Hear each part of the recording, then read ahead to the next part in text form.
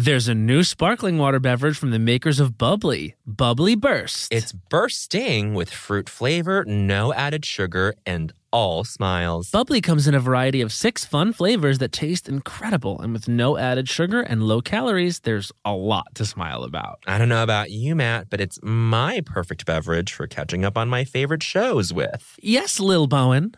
Bubbly Burst has antioxidant and immune support, keeping me feeling great all day long. You deserve that.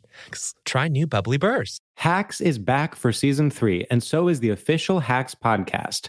In each episode, Hacks creators Lucia Aniello, Paul W. Downs, and Jen Statsky speak with cast and crew members to unpack the Emmy-winning comedy series. You'll hear Hannah Einbinder and Jean Smart speak to their on-screen dynamic, along with stories from the show's writer's room, on-set antics, and creating the world that Deborah and Ava inhabit. Watch Hacks, streaming exclusively on Max, and listen to the official Hacks podcast on Max or wherever you get your podcasts. Do you want to boost the economy like Taylor Swift? Do you want to run a business empire like Rihanna? Intuit is the financial platform that helps everyday people prosper. Intuit helps you take control of your finances through products like TurboTax, Credit Karma, QuickBooks, and MailChimp. Whether you're trying to manage your money or trying to run a business, Intuit gives you the confidence to take control of your finances so you can live your best life. Intuit has helped 100 million people live their best financial lives. Visit Intuit.com, INTUIT.com to start living yours. Let's get into it. You know that I feel like it's really important to express yourself. I know that about you. You got to put your true self out there, okay? And those classic Crocs, clogs, and sandals let you do just that. Between the rainbow of colors and the Jibbitz charms, you can create a unique look. And I mean, literally, no one else will have shoes exactly like yours. Hey, you know, it doesn't get more comfortable than clogs and sandals. They're just the perfect blend of comfort and creativity. Visit Crocs.com to explore the latest styles and Jibbitz charms. Look, man. Where? Oh, I see. Wow. Oh, my. Bowen, look over there. Wow, is that culture? Yes. My goodness. Oh, wow. Yeah. Las Culturistas. Ding dong, Las Culturistas calling. Yet another episode for us. I gotta say, Yeah? I'm all out of sorts. What? And I'm gonna blame it on... Don't say me. No.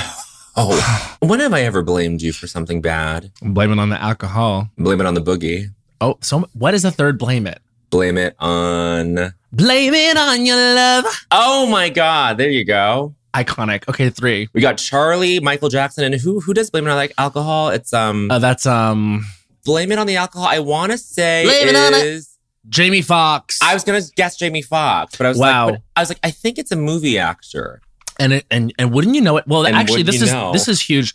Jamie Foxx is one of the most famous movie actors that there is. He's someone who's really achieved it all. When you say he's kind of like Emma Stone, he's like the male Emma Stone. I would say that Jamie Foxx is the male Emma Stone. And what film were they in together, Culturista? Is it an animated film? No.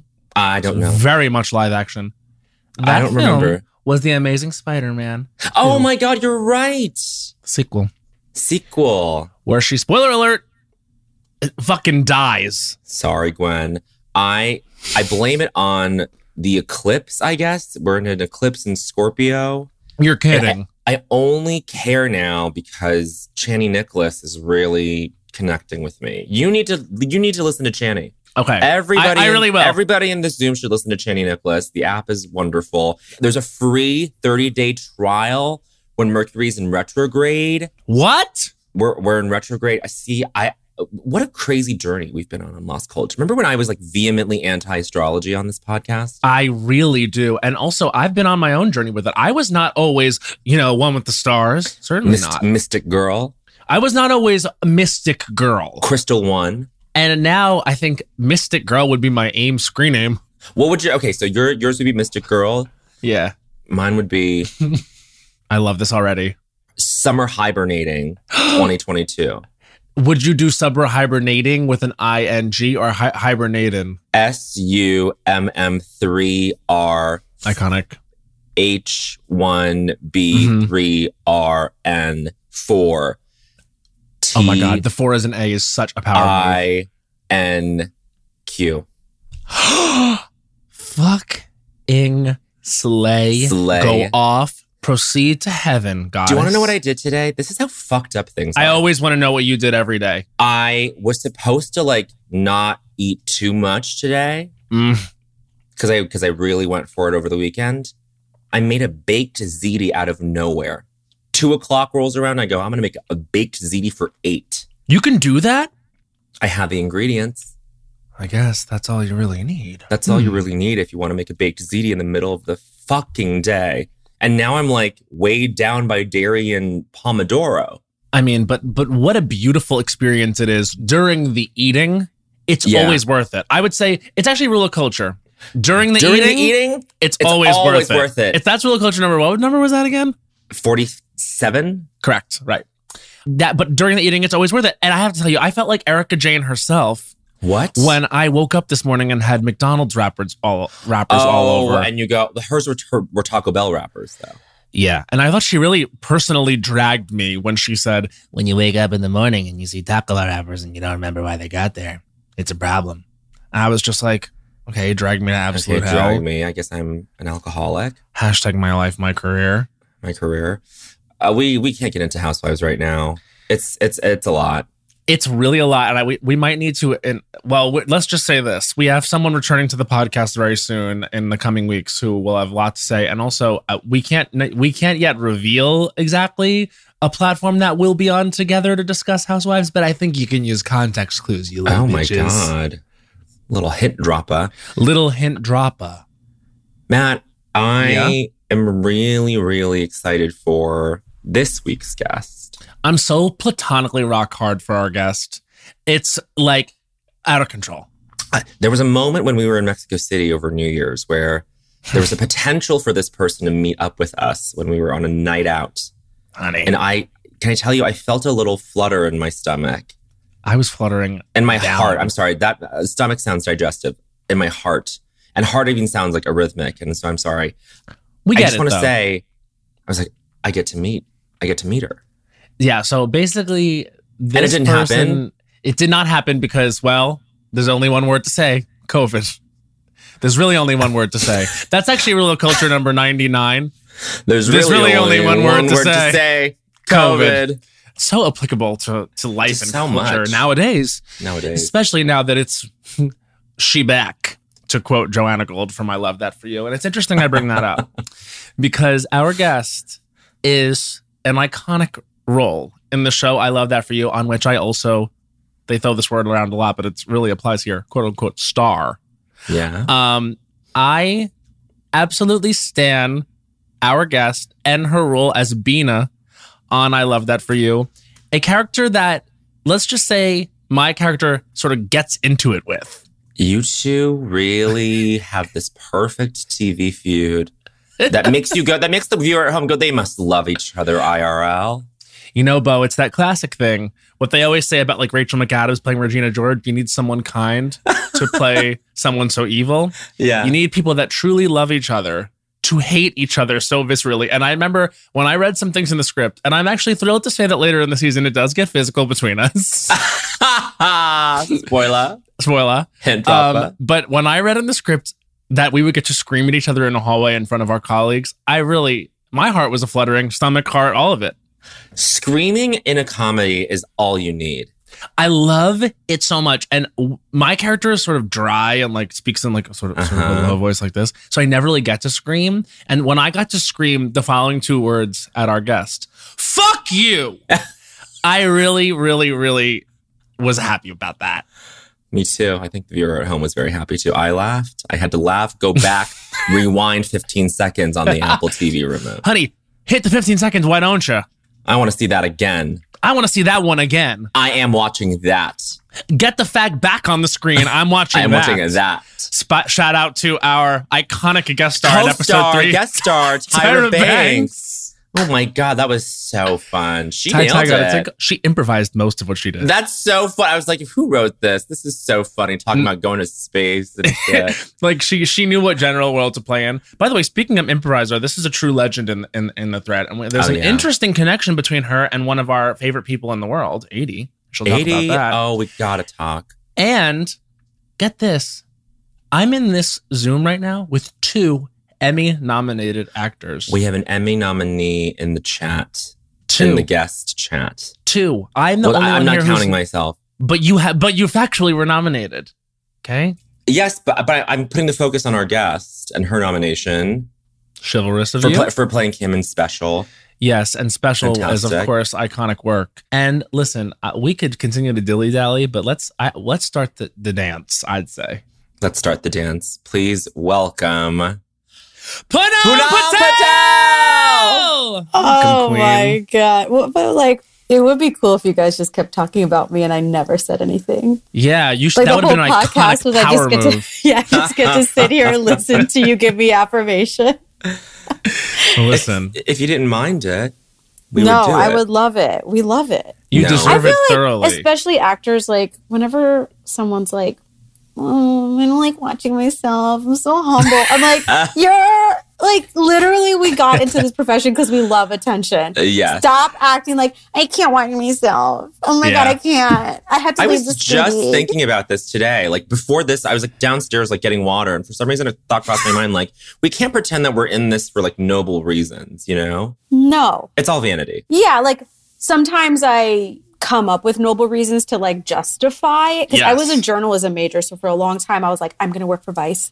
I'm going to be a foreign correspondent. I'm going to make a difference. And then, I started acting and I was like, well, my yuck-em-ups aren't helping the world. And then I was like, no, my presence on TV is normalization and that's important and diversity and da-da-da-da-da. But at the end of the day, it's like, we love attention. So when people are like, oh my gosh, I like don't want my picture taken. It feels so weird. I'm like, no, it doesn't. That's literally what you signed up to do because you love it. Exactly. This is the candor that we have you here for, okay? We wanted to give you this platform so you could tell all these other self-serious motherfuckers to shut the fuck up. Like only Bina could.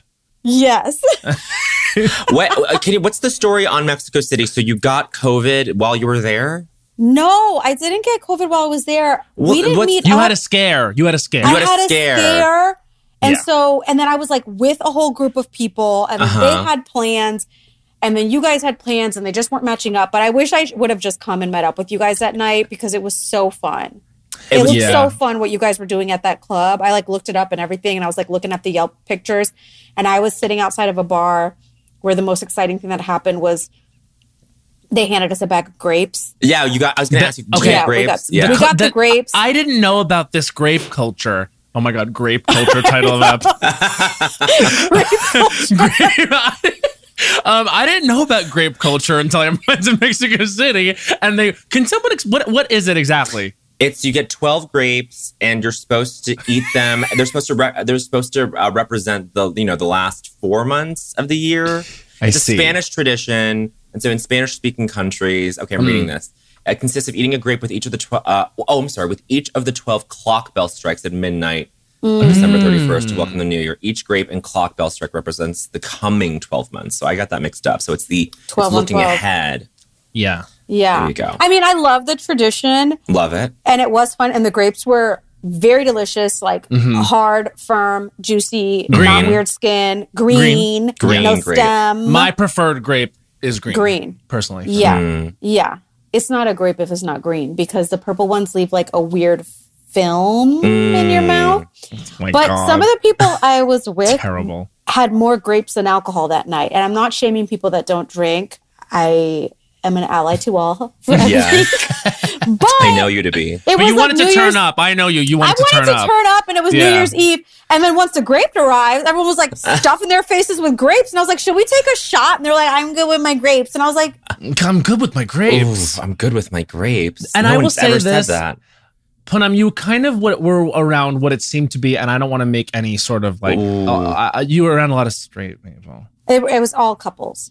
And they were very nice. And two of them I really, really loved. The other one, I just didn't know them. Yeah. So sometimes this thing happens when you don't know people and you're in a foreign country on a vacation on like one of the most fun nights of the year. That they can kind of come off as like energy vampire. Yeah.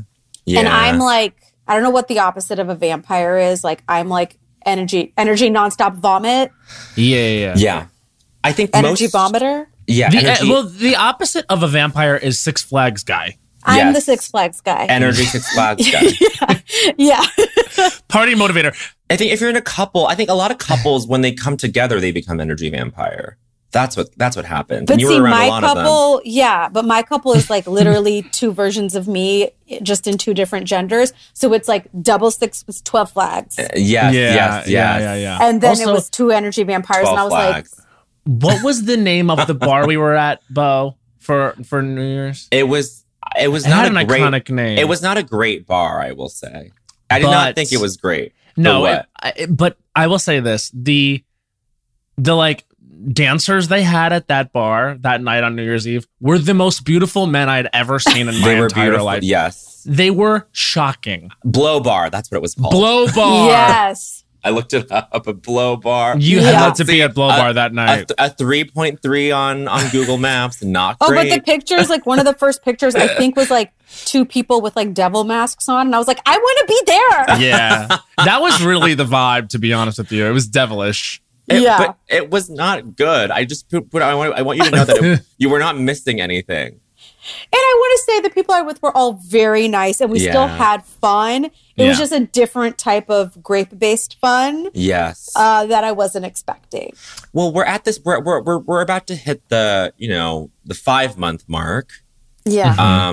We're 4.5 months into this year. How do we want to reflect already on what the year is? I feel like starting the year in Mexico, I was hoping that it would be like a new frontier, and it hasn't been. It's all been the same.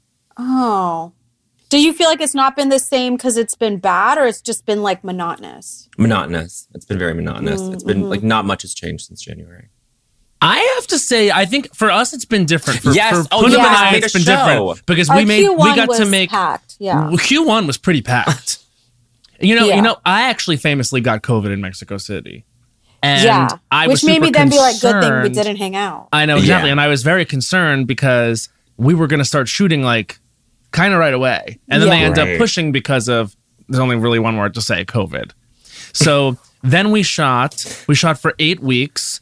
And, I genuinely felt there were times when I would see Punam Patel and I would sort of, my heart would leap out of my chest. And I knew I loved you from the pilot. But then I felt like every single time you had any like interaction with Punam, like it was like always a better, brighter day.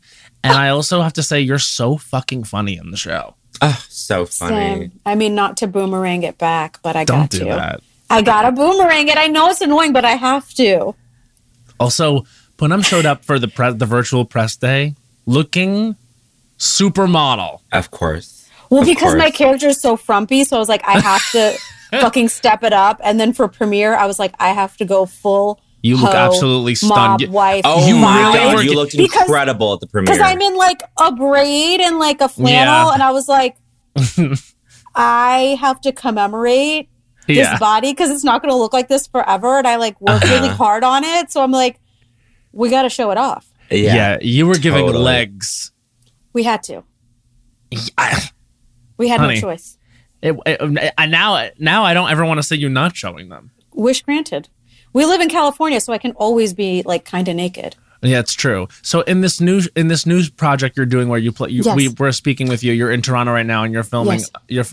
Can we announce what it is? Are we allowed to say? Or we can't say what it is, but can we say who you're playing? I think so. Okay. So are they going to sue us? What are they going to fire? Do they actually do that? Maybe. I don't know. It's a major company, but you're playing a mom for the very first time ever. Is it a mom who shows legs? Is it like a hot hoe mom? There is one portion where yes. Okay. And I just had a wardrobe fitting for that portion, and I was like, let's go for it. Mm-hmm. Yeah. So there is one portion, and I was like, let's go for the extreme, because the rest I am. But here's the thing. The nice thing I like about the wardrobe department was like, just because she's a mom doesn't mean she has to be frumpy. Love. No, of course. You know what I mean? So it's still like very flattering clothes and things like that. But it's just funny because, I'm 37. And when I got this part, I was like, wow, what a stretch. How is anyone going to believe that I'm a mom? And I had to be like, bitch, it is very like reasonable that I would have a 10-year-old son. Right. Uh-huh.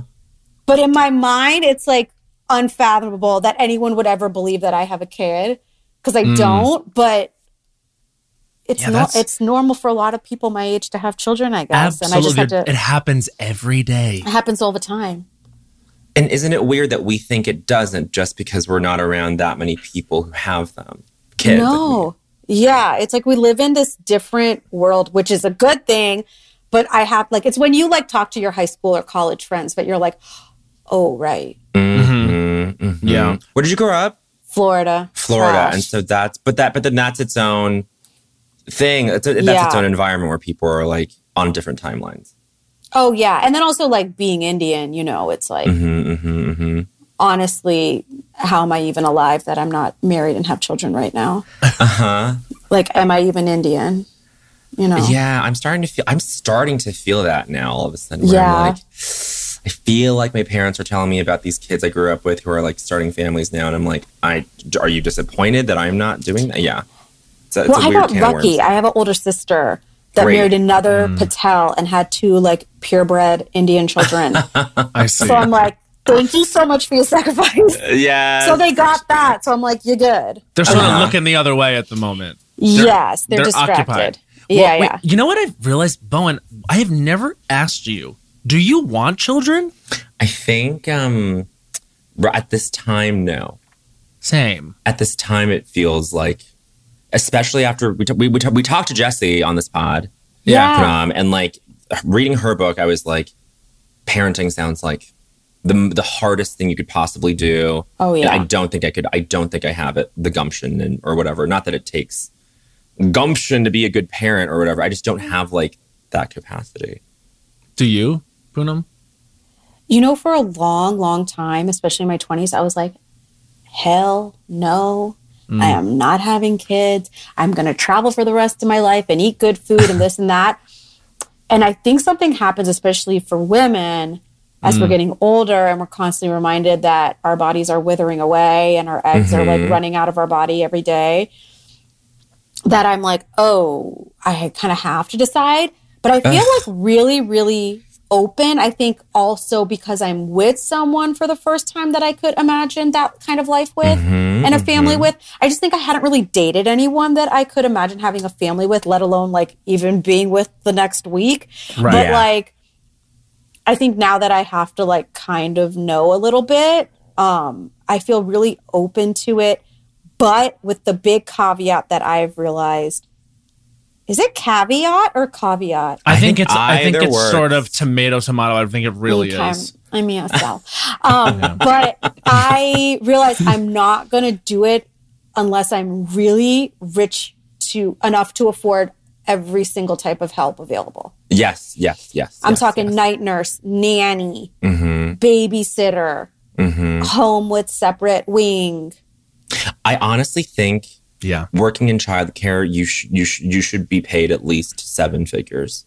Oh, it's such a grueling job. And I think there's shame, especially towards women, where it's well, you don't even work, you just stay home and you still have help to raise your kids. And I'm like, yeah, it's the hardest thing in the world. It's a little gremlin, you push out a little goober, and then it's latching onto you, sucking the life out of you, ruining your body, ruining your mood. You go into depression. Yeah, I'm going to need some help with that. Yeah. I also think there is a time in a young child's life where it's there's a period of time where they are dead set on trying to accidentally kill themselves. They're absolutely trying to run into a sharp corner. Yes.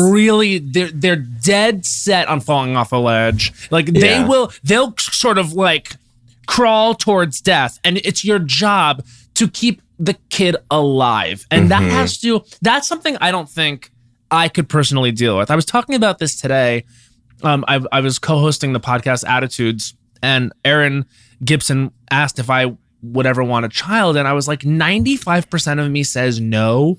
But I think there's 5% possibility that I could meet someone, fall absolutely head over heels in love with them, and they're my entire world. And if they were I must have children, then I could see myself doing it. And it wouldn't be, the craziest, worst thing in the world, because I do think I would be a good parent if I ever got over myself. But that's a really, really narrow margin. 100% relate.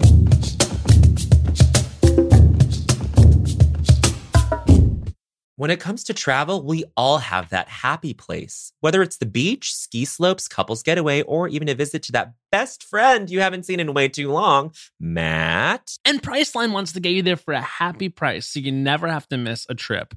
Now, we all know we love to vacation together. We have various happy places. We love to go to Orlando, Florida. We love to go to Las Vegas, Nevada. We love to go to a beach anywhere. We love to go to Europe. But when we have truly traveled the world globally and domestically. My happy place is with my sister in any of those locations he just listed. And now, thanks to Priceline's VIP family feature, you can go to your happy place more often while earning deals up to 5 times faster with a group. When one person from the squad travels, everyone gets more deals, and you can even choose your own crew. It doesn't have to be your actual family. It could be your neighbor, your roommate, your mailman, anyone. The more you travel, the more you save. For me, I'm choosing Matt Rogers. I'm choosing producer Becca. Yes! We're all going together, the Lost Coach family. So download the Priceline app today to save up to 60% off select hotels and go to your happy place with Priceline. There's a new sparkling water beverage from the makers of Bubbly, Bubbly Burst. Refreshing bubbles, colorful bottles, and playful smiles galore. Bubbly comes in a variety of 6 fun flavors that taste incredible, and with no added sugar and low calories, there's a lot to smile about. Each sip adds a burst of fun to your day. I don't know about you, Matt, but it's my perfect beverage for catching up on all my favorite shows with. Yes, baby girl. And the resealable bottles makes them easy to take them on the go. Bubbly Burst has antioxidant and immune support, too, keeping us feeling great all day long. Hey, try new Bubbly Burst. Snagajob is where America goes to hire, with the deepest talent pool in hourly hiring. With access to over 6 million active hourly workers, Snagajob is the all-in-one solution for hiring high-quality employees who can cover all your needs, on demand, temp to hire, part-time, or full-time. You name the position: warehouse worker, retail associate, grocery store clerk, fitness trainer, baker, stylist, bellhop, podcast producer. Yeah, Snagajob's got a worker for that. With their easy-to-use platform, you're able to seamlessly post and fill available positions quickly with a dedicated customer support team to provide all the help you need along the way. Kind of nice knowing you have a talent pool like that in your own backyard, right? Snagajob is the partner you need to keep your business running smoothly. Visit snagajob.com or text SNAG to 242424 to talk to an expert. Snagajob.com, where America goes to hire. Well, spring is in full bloom. Are your finances blooming too? With the Chime Secured Credit Builder Visa credit card, it's easy to start building credit with everyday purchases and regular on-time payments with no annual fees or interest. And if your credit scores grow, so could your opportunities for lower rates on loans, like for a car or a home. You know what I love about the Chime Credit Builder Visa credit card? What? There are no annual fees, interest, or credit checks to apply. Yes! You can use it everywhere Visa credit cards are accepted.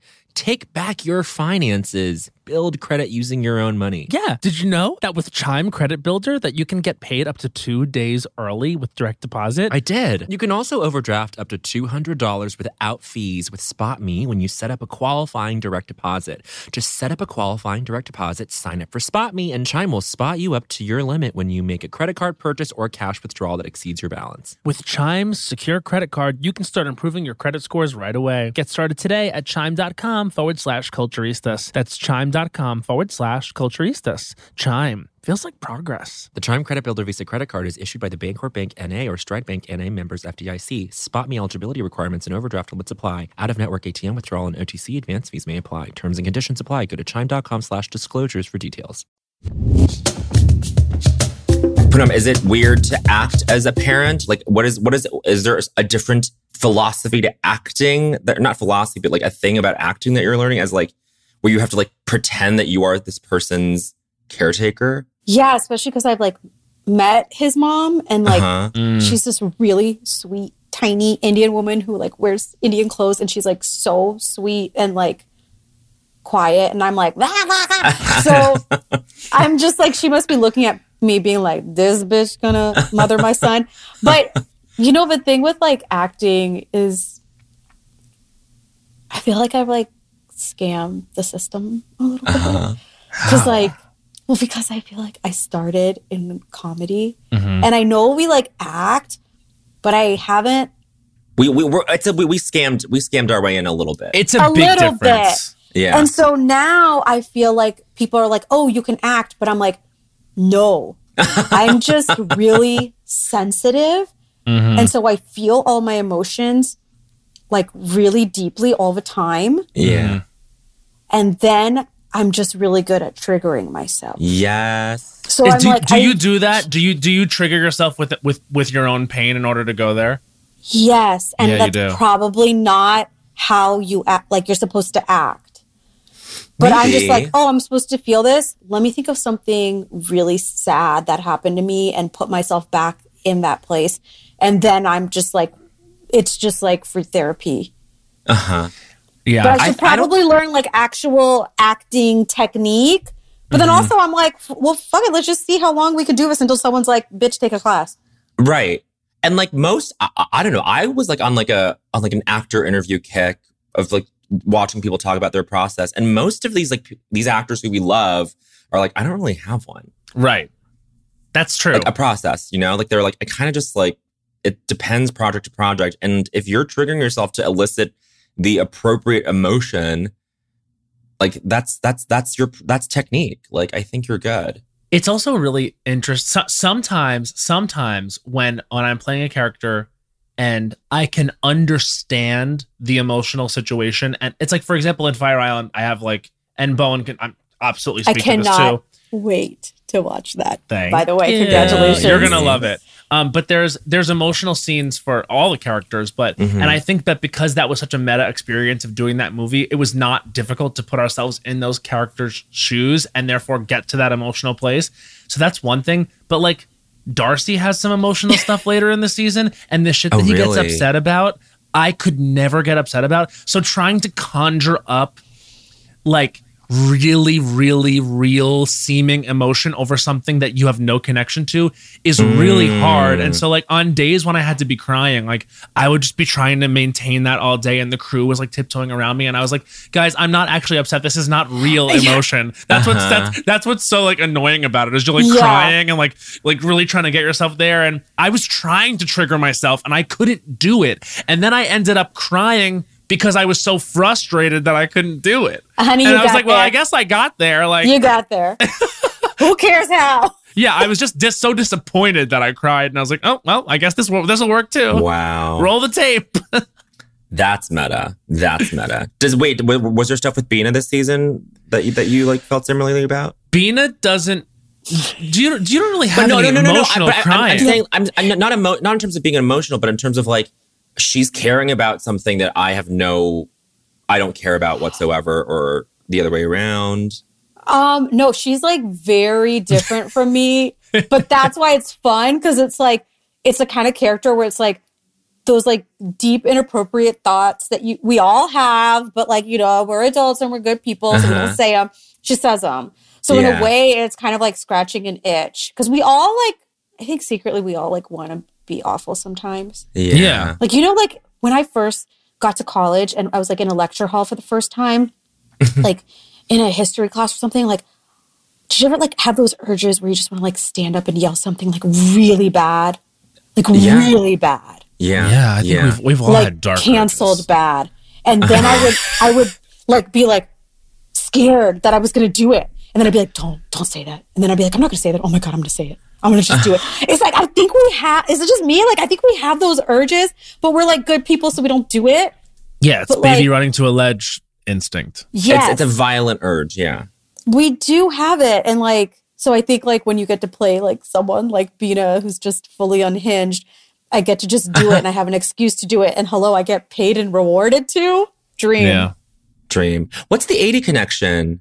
80 Bryant. So 80, as you know, was at Second City. So I was, you know, taking classes at Second City and always watched her and like admired her. And then I got to audition when she got hired for SNL.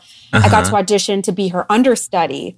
Oh, cool. And even when I was auditioning, it was either when I was auditioning or then when I eventually got it, she sent me like the nicest email. Oh, no, it was when I was auditioning because she was like, if you have any questions. Yes. And I was like, well, you just got hired to SNL. I like don't really want to bother you. And she's like, no, seriously, like, you know, I want you to like feel comfortable because it's like all the parts that she wrote for herself and I have to do it. And I can't, like no one can be her. So you have to find a way to like make it your own while still honoring the work. Right. And she, like, I had a couple questions and she sent me back like the nicest, most thorough email, walking me through every scene, was like so sweet. And I was like, this woman I don't know just got hired to this iconic show, Dream Job. And she's sitting here writing me an email so I can audition to be her understudy. She's the best. Oh my God. That she's sounds so like her. Yeah. sweet. And her parts were like so fun to do because she's like brilliant.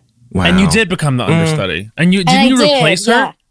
I replaced her, and then I got to do the next 2 shows Nice. where I got to like write my own stuff then. Yeah. Amazing. No, but it was like awesome because that was the first job also that like took me away from a 9 to 5 because up until then I was like working as an editor. So I was like, okay, I'll just like do comedy for fun, but I have to make money. Yeah. Yeah.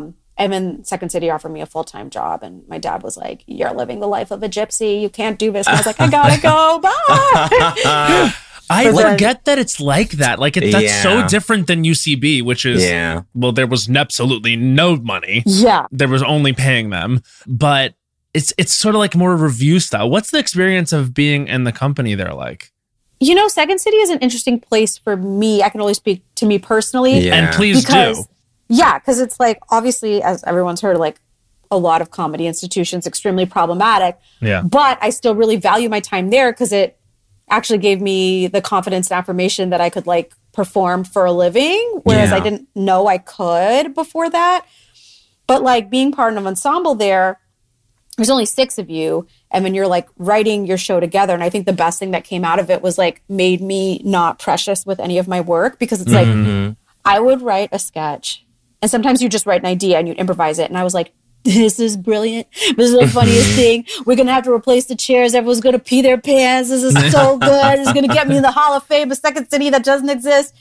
And then I would go on stage and it would be fucking crickets, groans. And then that sketch would never see the light of day. So you had to just like move on really quickly. So like, I feel like it makes me now when I like write or like improvise something and someone doesn't like it, or I audition, I don't get it. I'm like, yeah, that's fine. Right. Totally. Yeah. But I was thinking about you talking about working this day job, like being an editor. Like that's another part of the scam though for us. Yeah. Like I think for all 3 of us, I know like everyone has to do it. Like you have to eat somehow, but like, I think for us to like do what we do now and like, while like nurturing this like side hustle while also having to like balance like this thing that like paid your bills. Like, I don't know. Like, I feel like it's a scam, but it's also like, it takes a lot of like mental work to do. I mean, that I haven't thought about that in a long time. No, because you haven't had to, but that was where I think I can speak for myself. Like 100% of my energy went to trying to maintain like anything having to do on a day-to-day basis with my like aspirations and my like dream career while also needing to work in a restaurant all the time. And I honestly think what keeps me going and what keeps me like honestly like really always wanting the next job is because I refuse to go back to working in a high volume seafood restaurant. Right. And I do have fears that I will. Like I will still have like stress dreams. We'll call them nightmares actually. I'm going to call it a nightmare that like I forgot Table 2's Diet Coke. You know what I mean? Like it's really it's like and the refusal to go back to that life is something that I don't know. I think when you are a person that's like needs to work and doesn't have the privilege of having like the money that's always there so you can 100% of the time be pursuing you know, your career and what you want, like that separates people. And Sudi is the same way. Like, and you actually, Poonam like was part of Sudi's JFL, New Faces. Oh my God. Yeah, that's like another connection 6 years ago we met. Wow. She's so funny. She's the best. Yeah, and so basically like I think that's something we all share is like the need to hustle and also like have that survival job was Yeah. That's, I mean, I don't know. Like there's something it's weird. I don't know. I promise this is not like a stoner thought. I'm not stoned. I'm totally sober, but I'm like, it is weird how this is like a universal like journey into comedy acting, which is you like go through this whole pipeline. I don't know. Yeah. Yeah. And it's kind of just like it's a risk. Of course. You take like a huge risk to go act like a fucking idiot for free. Like to go play pretend with other adults. And then like, I found a picture. So I moved to LA to do the CBS Diversity Showcase. Yes. No big deal. Where you're like in a basement. Honey. Do you remember what year you did it? 2015. Okay, great. Was that the year we were supposed to do it? But no, Matt, you and I were supposed to do like 2017 or 2018. Yeah. We were going to do it a couple years later. And then we oh my gosh.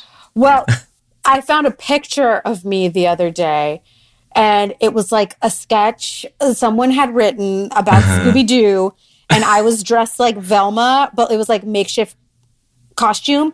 So it was like brown tablecloth tied around me as a skirt, an orange ill-fitting sweater, and like literally like a wig that looked like a toupee, and then glasses.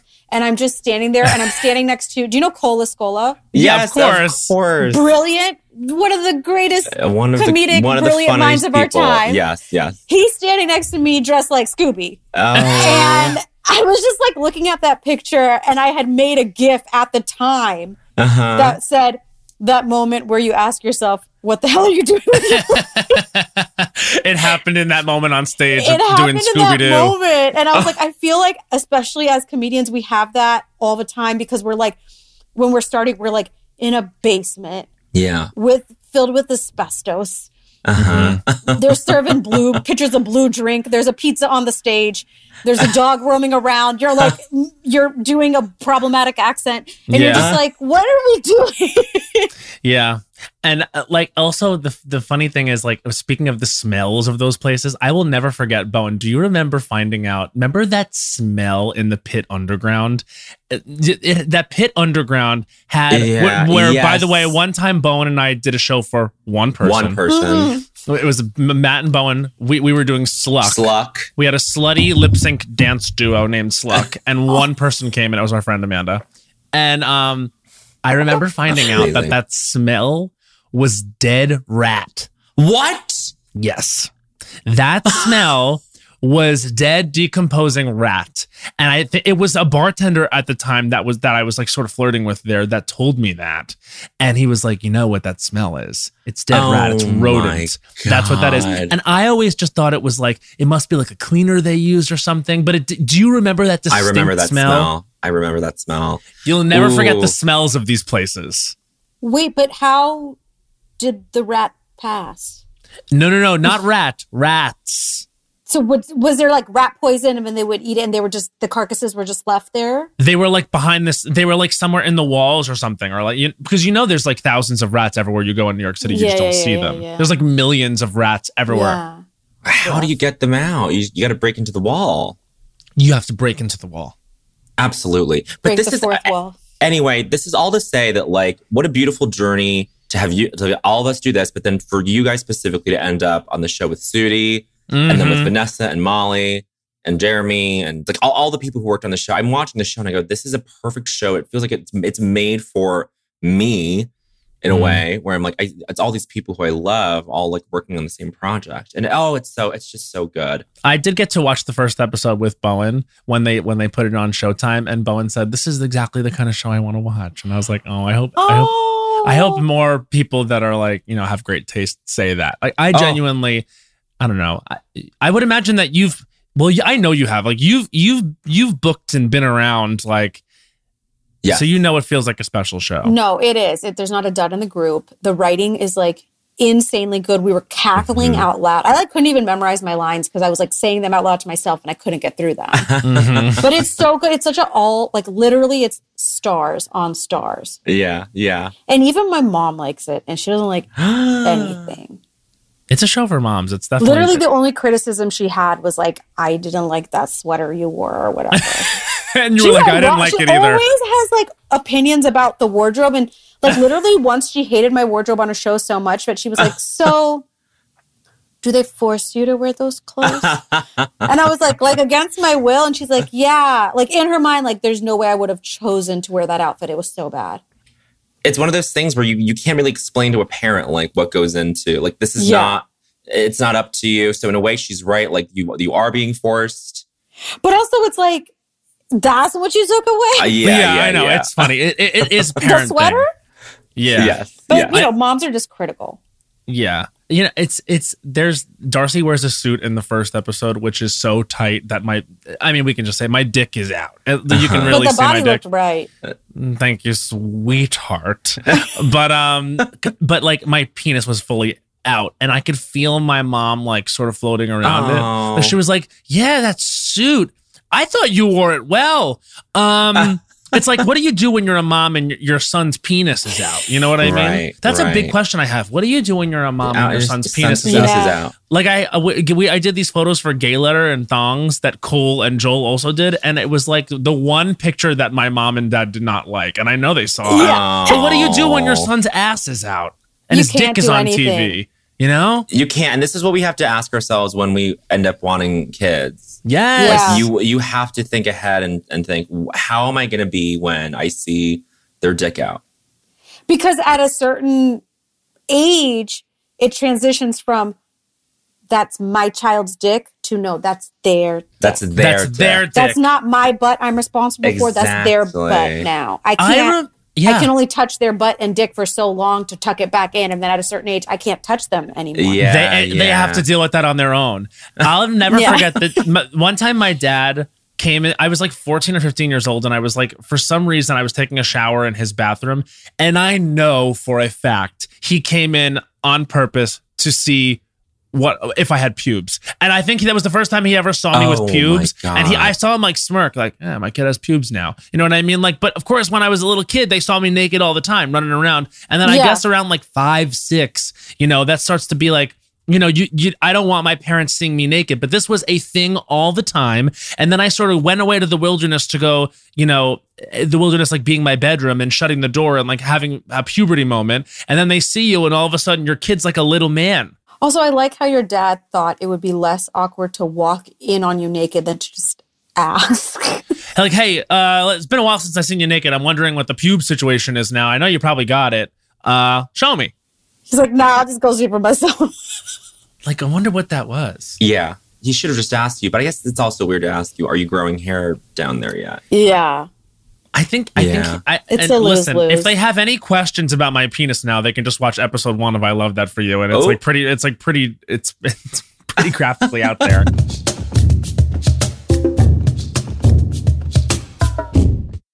There's a new sparkling water beverage from the makers of Bubbly, Bubbly Burst. Refreshing bubbles, colorful bottles, and playful smiles galore. Bubbly comes in a variety of 6 fun flavors that taste incredible, and with no added sugar and low calories, there's a lot to smile about. Each sip adds a burst of fun to your day. I don't know about you, Matt, but it's my perfect beverage for catching up on all my favorite shows with. Yes, baby girl. And the resealable bottles makes them easy to take them on the go. Bubbly Burst has antioxidant and immune support, too, keeping us feeling great all day long. Hey, try new Bubbly Burst. Snag-a-Job is where America goes to hire with the deepest talent pool in hourly hiring. With access to over 6 million active hourly workers, Snag-a-Job is the all-in-one solution for hiring high-quality employees who can cover all your needs. On demand, temp to hire, part-time, or full-time. You name the position. Warehouse worker, retail associate, grocery store clerk, fitness trainer, baker, stylist, bellhop, podcast producer. Yeah, Snag-a-Job's got a worker for that. With their easy-to-use platform, you're able to seamlessly post and fill available positions quickly with a dedicated customer support team to provide all the help you need along the way. Kind of nice knowing you have a talent pool like that in your own backyard, right? Snag-a-Job is the partner you need to keep your business running smoothly. Visit snagajob.com or text SNAG to 242424 to talk to an expert. Snagajob.com, where America goes to hire. But one of the toughest things about decorating my apartment has been getting things framed. Finding a place that will custom frame all my beautiful art pieces that I have without breaking the bank has been close to impossible. But then I found FrameBridge. I found FrameBridge too. FrameBridge makes it easy to get anything framed at an affordable price. Easily order online at framebridge.com or visit a FrameBridge retail store, upload a digital photo for them to print and mail your item using their free, secure, prepaid packaging. Or visit one of their 20-plus retail stores. FrameBridge custom frames your piece in their studio using the highest quality materials and ships it to your door in days for free. I love going into the brick and mortar locations. I've got one here in Brooklyn, and they're so sweet. They can give you inspiration for where you want to get framed. I went in and I was like, I'm going to get my Chromatica ball bracelet framed. And they helped me. Oh my God, I'm so excited. I have so many memories I need framed and put upon the wall. And they have a curated selection of frame styles with design experts right on hand who make it fun to choose the perfect frame for you. See why FrameBridge has been trusted to frame over 2 million pieces. Visit framebridge.com or a local FrameBridge store to get started and custom frame just about anything. That's framebridge.com. Hey, Las Culturistas listeners, we're here to tell you that there's no reason to panic the next time you're searching for the perfect gift. Now you can use gift mode on Etsy. Gift mode on Etsy takes the stress out of gifting so you can find the perfect item for anyone and any occasion. It's easy. Just tap or click gift mode on your Etsy app or Etsy.com, then answer a few short questions about who you're shopping for and what they like. And gift mode instantly gives you curated gift ideas based on hundreds of personas. There's a lot of pressure around gifting. I usually have a hard time thinking of gift ideas for the birthdays of loved ones in my life. And sometimes I do get super stressed trying to find that perfect thing. Me too, but now with gift mode on Etsy, I can search hundreds of gifting personas and find so many incredible items. And I actually just found a custom chalk bag for the adventurer in my life who's into rock climbing. Not me. Now it's simple to find gifts made by independent sellers for all the people in your life. So, whether you need a housewarming gift for the new homeowner in your life or a birthday present for the pickleballer in your life, Gift Mode has you covered. I'm not the pickleballer. Need to find the perfect gift? Don't panic. Try Gift Mode on Etsy now. Speaking of penises, beginning of life, going back to the beginning and the drawing board, Poonam Patel, what was the culture that made you say culture was for you?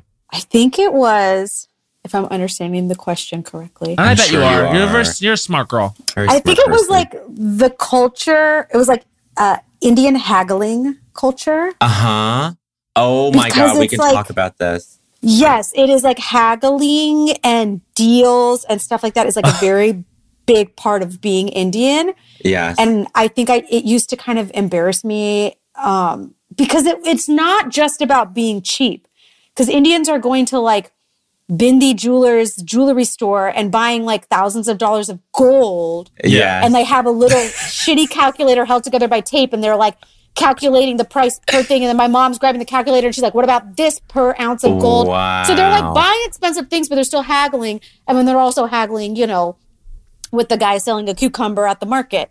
But I think it like really enforced this idea of like, you're not going to get the best of me.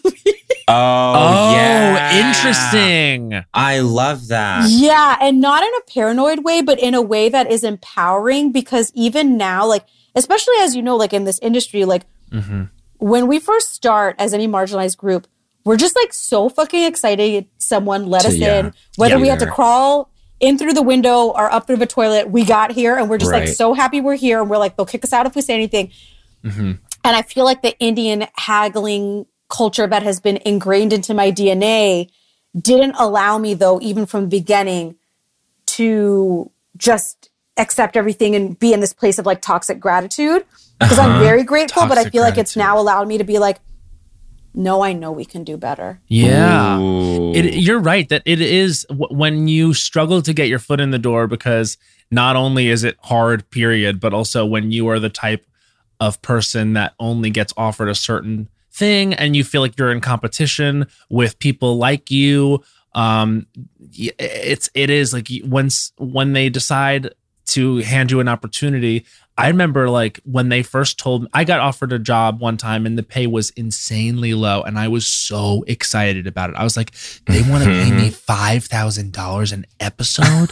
Oh my gosh. That's like $20,000 for 4 episodes. And then you hear like, no, that's a joke. Like you can't say yes to that. But it was more money than I had ever thought about. It's all relative. And also you're just like, well, don't piss them off. Don't go back and say that's not acceptable because then, I don't want them to be mad at me.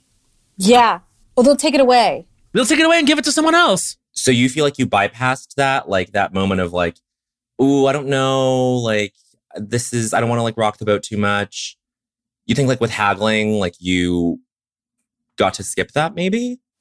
Yes. I mean, I feel like I'll still, if I care about something, I'll still do it even for free because I like want to do it. And I feel privileged enough that I can be in that position. Yeah. Mm-hmm. But yeah. And also it's like, I'm very aware that when you have an agent or a manager, you have to give them 10%. Mm-hmm. Mm-hmm. So I'm like, if I don't need you, I'm not paying 10%. So it's like, I will get rid of you and keep the team small until people are like, you have to have a lawyer, you have to do this. So I'm like, okay, fine. Oh, wow. But also I'm like, well, they can ask. What's the harm in asking? Yeah. Right. Worst comes to worst, someone says no. But like, I always have to at least try. It's like this weird thing in me. Like today, so I'm in Toronto right now and we're in this like little corporate apartment, but it has like a little bit of corporate apartment smell. And so I was like, you know what? I need like a diffuser or something nice. So I was like, you know what? I'm going to treat myself. And I went to like West Elm today, like a little rich white lady. And the diffusers were like $79 for one diffuser. And I was like the immigrant in me and like the cheap Indian in me was like, that's ridiculous. And then I was like, but I really like the smell and I want to live in a place that smells good and I want to, I want you to can have afford it. And also I can afford it. I'm filming a movie. Like, but like, even when I was up there, I was like, can I pretend I'm a student? Can I go online and sign up for an email? And then I bought it and it ended up being like $81 Canadian. And I was like, really? And then I came home and then I transferred it to like USD and it's like 63. And I was like, got him. Yeah, I got a deal just by like translating the currency. But like that was like, but I still got a deal because I bought a Canadian, but it was only 63 and I thought it was 81. Wow. That's the journey I'm on. I honestly really admire that because I feel like I went the other way. Like, okay, so like my parents growing up, like did that thing where at like, let's say we were at Macy's or something and like I wanted like to buy like a pair of shoes. They would like barter with the salesperson. Did they do that? Did your parents do this? Yes, and I've done it for friends. Oh, see, there's always a drawer that has little coupons in it. Mm-hmm. I don't do it as much anymore because I'm trying to value my energy. Yeah. And also I'm like, it's a show of self-worth if I can treat myself to nice things. Right. So that's something I've learned, like buy less stuff, but not nice stuff. But nice stuff. But no, growing up, we were always like, I think there's a little thread coming out here. Can we get 10% off? Yes. And guess what? Macy's is going to be just fine. I'm not doing it when I travel to Colombia with a street vendor who's like selling a wooden whistle or something. Yes. But Macy's is going to be just fine. West Elm, going to be just fine. Okay, totally. I was still mortified. I was still like, so not like there was some shame with that. I was like, ooh, I don't like this. And like when I grow up, I'm going to make enough money to not have to do this ever. So I think I internalized that. Mm-hmm. And now I like spend too much money on shit that I have no business buying. Bowen has always been like that. I've always been shocked by the amount of money he's willing to pay. Like I'll never forget the sweatshirt in college. The sweatshirt. There was an iconic famous sweatshirt that I can't believe he didn't keep and put in a museum. Because we were like, when I tell you we were broke. We were truly broke after college to the point where like whenever we'd go like on trips together for sketch comedy, like some of us wouldn't even go to lunch because we couldn't afford it because the trip had cost a couple $100 or whatever for the plane. Yeah. But I remember one time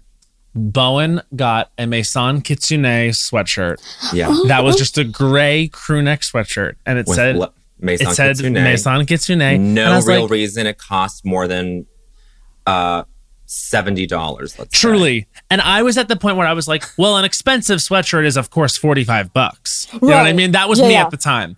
And I was like, how much was that? And he's like, I don't want to tell you. And I was like, okay. Thinking, well, that must mean it must have been $80 or something. Yeah.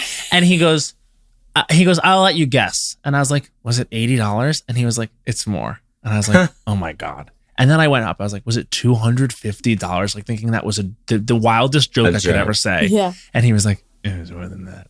And it was $330. It was a $330 sweatshirt.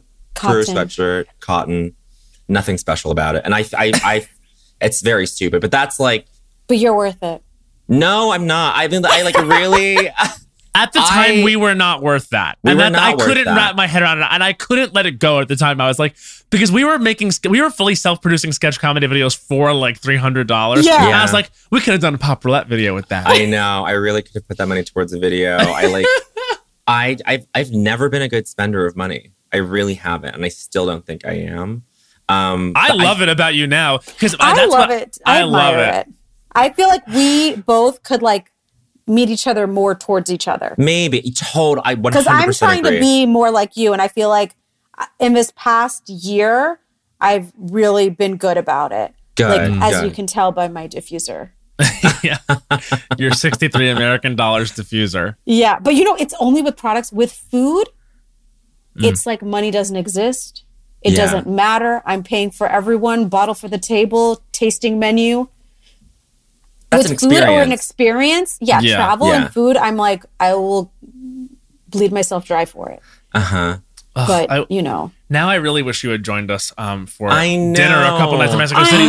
Wait, that one place we went, what was that? It was like the courses? It was called like Olea or something, and it was like a 10-course meal. It was You would have amazing. loved it, and that was the night we were supposed to meet up with you. I think it was.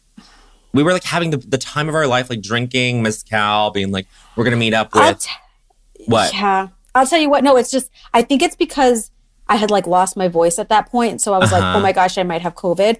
And like, even more than getting it, I have a fear of like giving it to someone and ruining their life. Of course. And we were filming. And so I was like, and that's not, to be quite honest, Matt, I was concerned about you. But Bowen, I was like, I can't have that be Bowen's first impression of me. Is that I got him loved sick. it. I just gotten it, so I was like, come. But I know, totally but you know what? We just have to go back now because I want to go to Pujol. Wait, what's Pujol? It's like the most famous restaurant in Mexico City. Oh, so I went to like the more casual place, which was amazing. But it's like this stunning. It's Olvera. Hold on, let me look it up. And what was the other place we went to? Contramar. That place is so good. Yes, Contramar is the place that like everybody goes to, and it's like so lovely. Yes, Enrique Olvera. He's like an amazing chef, and he owns Pujol, or maybe it's Pujol. Pujol. Did you go to that like cenote/cave restaurant by Teotihuacan? By Teotihuacan? No. So this was my second time in Mexico City. The first time we did do the pyramids as well, and I almost went to that place, but then it started raining. It's awful. It was terrible. It was disgusting. And the driver said the food was bad. Honestly, so did our driver. He was like, "You'll love the experience." But we went down there, and Bowen, this was. Have we had this on the pod? This guy, literally, this waiter walks over, and he's like so confident. He was like, "All right, it's so good that you guys are here. You have to get this drink. This is the finest drink on the menu. This will be the drink you remember from this trip." And you're like, "Absolutely, let's get it. And let's get it." We're so excited. We're like, "Woo!" And he brings over what was essentially mud in a cup. It was like, what was it? It was like a weird, like not even horchata, trying to be no alcohol in it. And then I literally wanted to order like, this is so funny. This is so good. a chicken or something. And then this waiter goes to me, no, you're not getting that. Get this instead. I was like, oh. He didn't even ask about straight up telling me no, you're not getting it. Was that. Bowen came in hard with the decision. He was like, I would like this. No. I actually love that. I respect that, especially when you're in another country and they kind of like put you in your place. Or when I can tell I'm being like hustled in another country, I'm like, you know what? I'll let it pass because this is your place and I'm on your turf. Yes. I mean, I think it was a little bit of that because we fully laid down on the tracks and let them run over us with bad food and drink. I love it. Everything was so bad, but the experience was cute. It was a gorgeous cave. Beautiful cave. And the food and drink was beautiful gowns. Gorgeous gowns. But like haggling, like what was like Is there like a moment besides like the gold in the calculator that you remember? Where like, there are moments where I remember my parents with shoes being like, no, we're gonna scream at this lady at Macy's to like to pay like 30% less, and like this woman being like, we can't do that. I'm so sorry, and me being so embarrassed, mortified.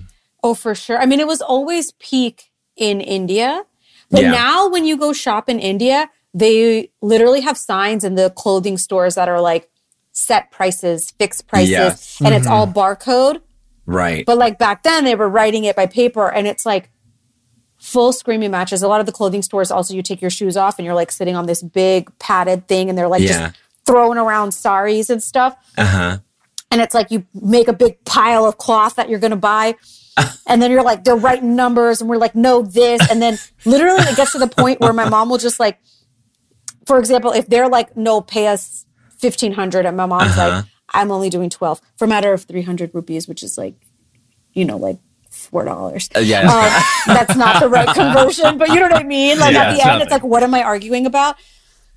But like, she'll just take out 1,200, and then she'll just like put it out and start walking out and start gathering her stuff. And they'd be like, no, I really can't. And she's like, take it, put it in their hand. And I was like, I love it. It's a boss move. That's so cool. It really is. And also it's about the principle. It is. And it's also about proving to yourself that you can win an interaction. Yes. Yeah. It's about winning. Yeah. No, but now I feel like in her older age, she's very much about like living a more like stress-free life. And so she's like, I'm not doing that. Because she's put in the work. She's put in the hours. She's put in the work. There you go. Now she has to enjoy. Yeah, you got to enjoy. It is interesting when you see your parents turn a corner on their personality. You know what I mean? It's like my dad was always very impatient, and like he sort of, I think he had a temper, and now not in a bad way, but he was just very quick to be like, "What are you talking about now?" Like, and like now I see him more chilled out. But it was such a thing about his personality his whole life. And it was so funny because his favorite singer is Jimmy Buffett, who's like, you can tell it's just my dad. I don't know if he's conscious of it, but like, of course, his favorite singer would be like the personification of vacation. Yeah. Like, you know what I mean? Like, it literally, because he needed that to like chill. But nowadays it is funny because like, so you're saying your mom is now no longer like this. I think for them, it's not like they had some like spiritual awakening. I think they just got like tired. Yeah. Like I think they just get old and they get tired, and they're like, start to, and they're like, yeah. Like I think they're just tired. Yeah. Well, I was going to ask you, whereabouts in Florida are you from?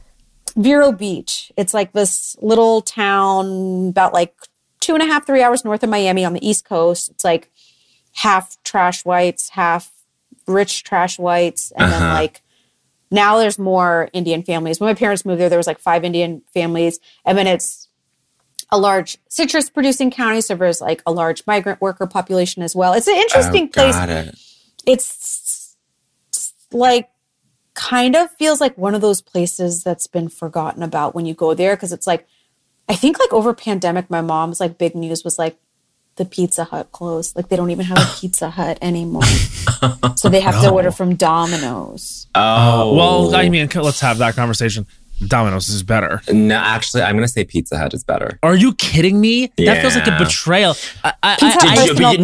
You guys, personal pan, and also like growing up, did you not hit up the buffet at lunchtime? Yes. The best ranch I've ever had in my life to this day, Pizza Hut buffet.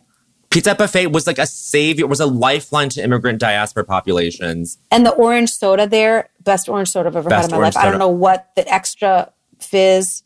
Bring back orange soda, to be honest. Yeah, would love that. Why did that honestly go away? You are so right. By the way, Hans is saying can confirm pizza. Okay, I really thought I was in a Domino's house. I'm not shit talking Pizza Hut, and I'm not gonna put Pizza Hut down because I'm a Domino's girl. You know what I mean? That's not the type of person I am or ever want to be. Yeah, but I will say that there are things about Domino's that people don't even talk about, which are superior.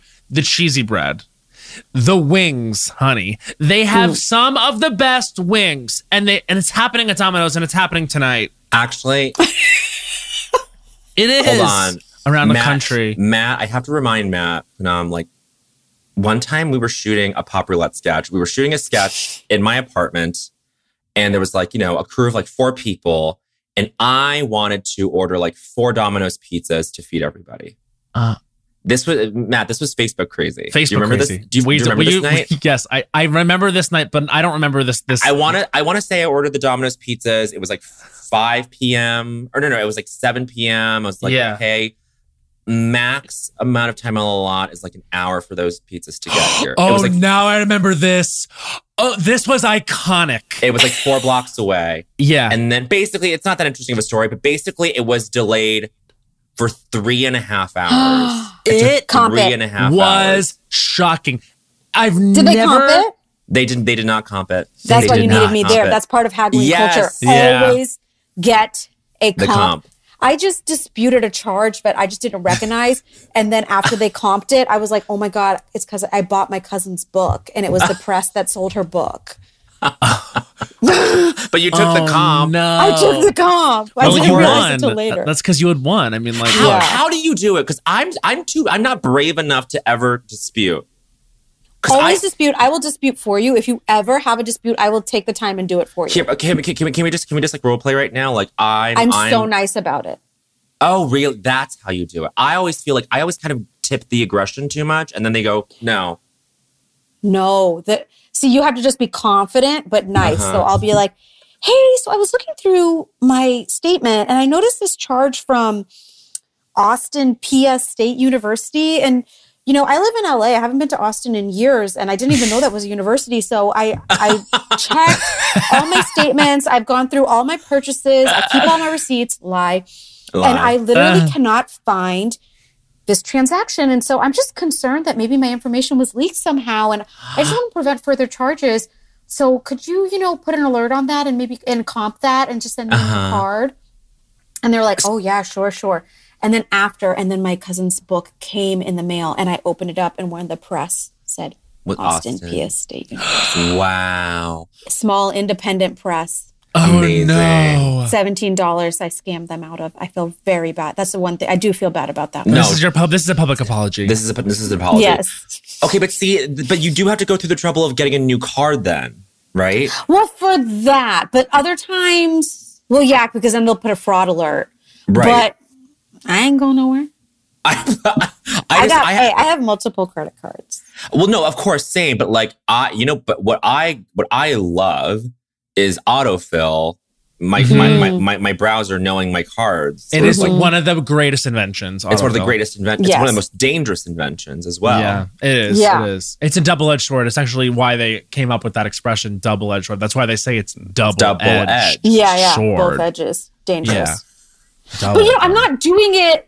Now, I don't want to give the impression that I'm doing it on charges that I outright know that I charged. No, of course. But I will get a comp, like if I order something delivery, but I will also always be sure to blame it on the company and not the driver. Because I'm also not trying to get anyone fired. So I said, the driver was great. He was really communicative. The app told me this. And the app misquoted me. And so, and I pull this a lot, be like, and I ordered food for a party and my guests were hungry. Because I always order that is a huge sort of like, that language is very powerful. My guests were hungry. And my guests were left hungry and it was so embarrassing. And I had to spend extra money to then go out and get more food because your app misquoted me and it is an error on Uber's. And then I explicitly say, I want to reiterate that the driver was amazing. He was great. He had no part in this error. Right.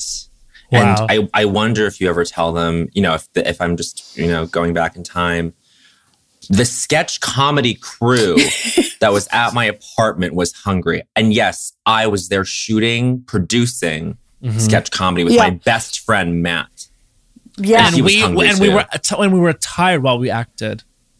And the camera picks up on everything, especially our very subtle, gorgeous acting in the sketch Facebook Crazy, which I believe is still up. It's still up online. I think it's. Oh my God, I gotta Google. Someone. Okay, no, this might be my. I don't think so, honey. But like, shit. If you watch your old acting when you were like, no one's going to see this, but when someone stumbles upon it, I'm like, oh God. No, especially when you become Bowen Yang. Noted legend of sketch comedy. Yeah. And then they go back and find your old sketches and you're like, oh yeah, back here when I wasn't good. But I say leave it up. Sudi and I wrote that one. Show you're human. Show you're human. No. Yeah. Matt and Sudi, two people involved, and I love that for you, wrote this sketch, Facebook Crazy. Wow. And it starred Bowen Yang and myself. And it was about, get this was cutting edge at the time, people on Facebook who acted crazy. But at the time, it was like... It really was. Yeah. It used to crush. What if it goes viral again because of this episode? I mean, the readers will definitely watch it. The readers will watch it. But you have to understand, this was a different time. This was like 2014-ish. Yeah. When like being like unhinged on Facebook or on social media was a very specific thing, like in your community. Yeah. And it was not this like societal problem, and which it has obviously now become. Anyway. Did you ever get buck wild on Facebook, P? You know what? Not as much on Facebook, because I think by the time I hit social media, I was like, oh, the internet's not a safe space.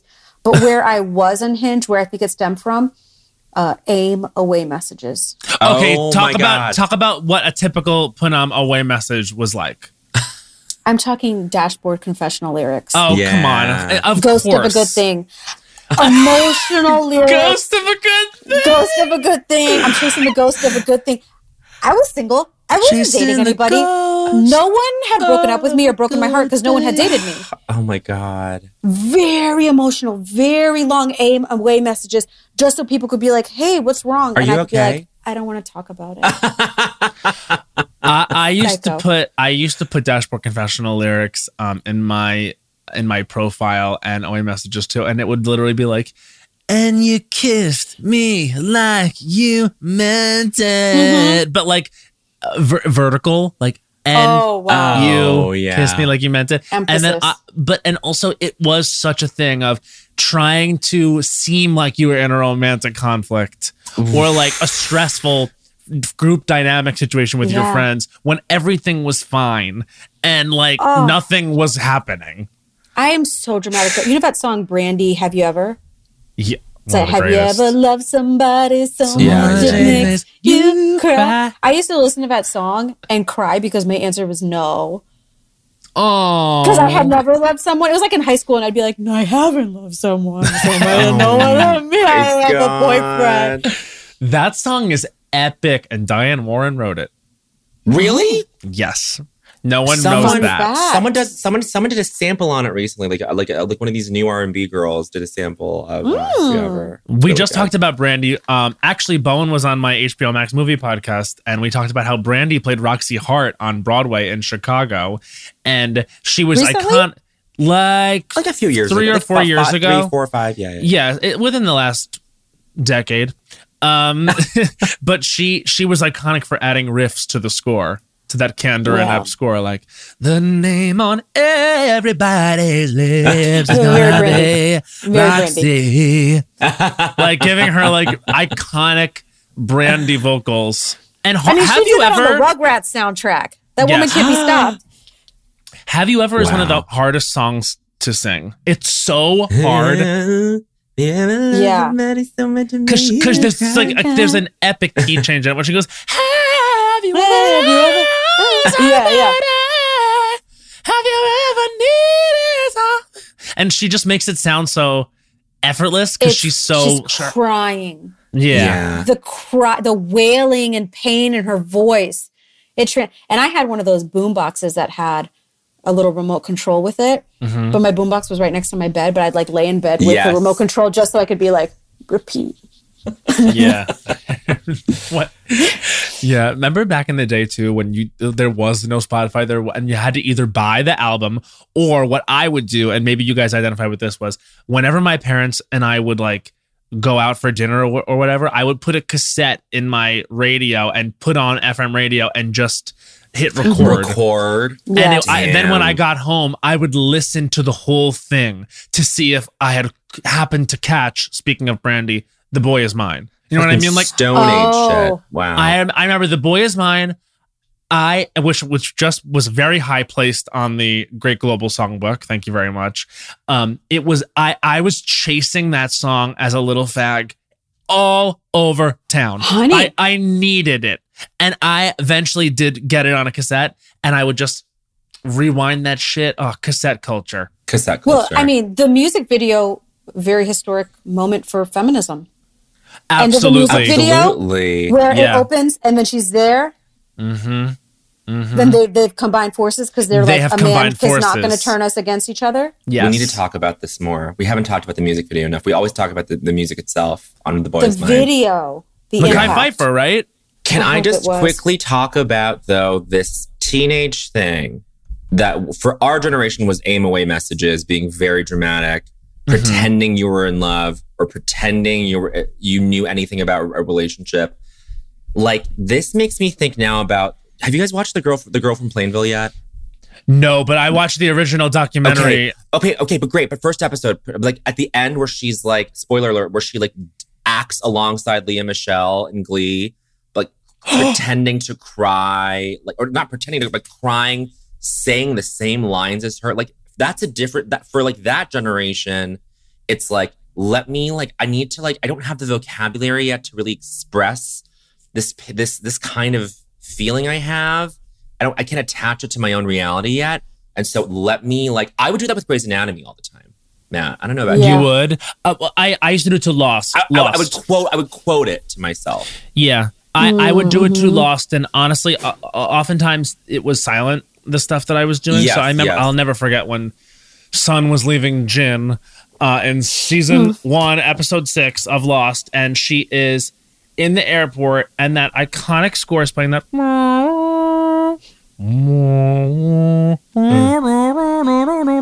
knows the score. And I love the score was huge for me. This was literally the moment where I decided I wanted to be in television. I wanted to write television, act on television. Was watching Yoonjin Kim walk away from Daniel Dae Kim, and then she turned over her shoulder and the score was playing and he lifted up the orchid. And like, it was the first nice thing he had done for her in like years of them being married. And she decides to turn back around and get on the plane, and then the plane crashes and they're marooned on the island. Yeah. But I was like, this wordless thing, and I used to watch it again and again, and I would be crying and crying and crying, and it was a way to access emotion for me. Yes. A trigger. Yeah, it was a trigger. Now you know what to watch. You know, sometimes still to this day, one of the things I tried when I had to get emotional, and I Love That for You, was I was listening to the Big Fish soundtrack, because that movie. That's a great. John August listens to this podcast sometimes, and he wrote the movie, and I think love Big Fish. One of the most prized things in my life is knowing that he likes this podcast and he wrote that movie. I love that movie, and at the end when he's telling the story to his father about how they get him to the river, and the music is playing, I sometimes will still trigger myself with that, and it works most of the time. Oh my God. And in the end, where you're like, he wasn't lying. Right. He was just exaggerating. Yeah. That was my first exposure to Helena Bonham Carter. I was like, who the hell is this woman? Wow. She was amazing in that. And then Tim Burton, used her a million times. And I don't know. I love her. We love her. I don't know why. She's on HBC. She's amazing.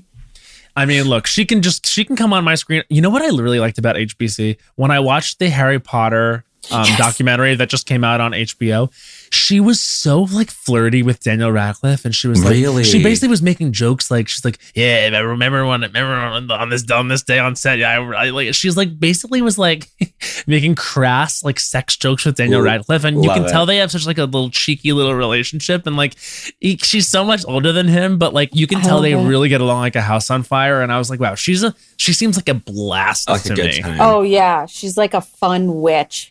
Yeah, she's like a fun witch. It's Ruler Culture number 11.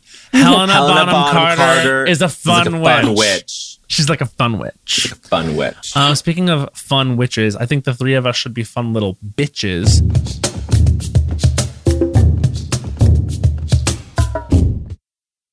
There's a new sparkling water beverage from the makers of Bubbly. Bubbly Burst. Refreshing bubbles, colorful bottles, and playful smiles galore. Bubbly comes in a variety of 6 fun flavors that taste incredible, and with no added sugar and low calories, there's a lot to smile about. Each sip adds a burst of fun to your day. I don't know about you, Matt, but it's my perfect beverage for catching up on all my favorite shows with. Yes, baby girl. And the resealable bottles makes them easy to take them on the go. Bubbly Burst has antioxidant and immune support too, keeping us feeling great all day long. Hey, try new Bubbly Burst. Snagajob is where America goes to hire, with the deepest talent pool in hourly hiring. With access to over 6 million active hourly workers, Snagajob is the all-in-one solution for hiring high-quality employees who can cover all your needs. On demand, temp to hire, part-time, or full-time. You name the position. Warehouse worker, retail associate, grocery store clerk, fitness trainer, baker, stylist, bellhop, podcast producer. Yeah, Snagajob's got a worker for that. With their easy-to-use platform, you're able to seamlessly post and fill available positions quickly with a dedicated customer support team to provide all the help you need along the way. Kind of nice knowing you have a talent pool like that in your own backyard, right? Snagajob is the partner you need to keep your business running smoothly. Visit snagajob.com or text SNAG to 242424 to talk to an expert. Snagajob.com, where America goes to hire. Hey, everybody. During the break, let's quickly talk about a couple things that are important to most people I know. Comfort and style. Crocs classic clogs and sandals have both covered. And when we're talking about style, we mean personal style. There's just so many colors and so many gibbets charms. You can dress up your Crocs to match your mood and to match your personality and to fit the occasion.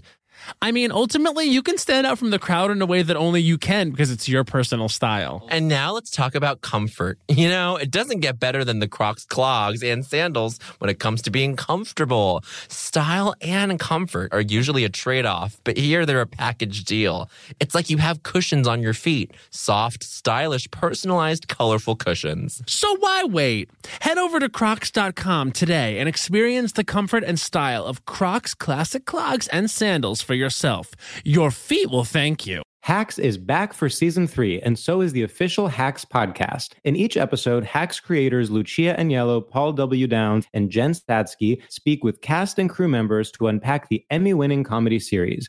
You'll hear Hannah Einbinder and Jean Smart speak to their on-screen dynamic, along with Hacks writer and actor Pat Regan, on how their improv experience helped them when shooting scenes and what it was like writing scripts for specific actors. You'll also hear from crew members like the costume designers on what it was like creating the world that Deborah and Ava inhabit. Hear stories from the show's writer's room, on-set antics, and more. Watch Hacks streaming exclusively on Max, and listen to the official Hacks podcast on Max or wherever you get your podcasts.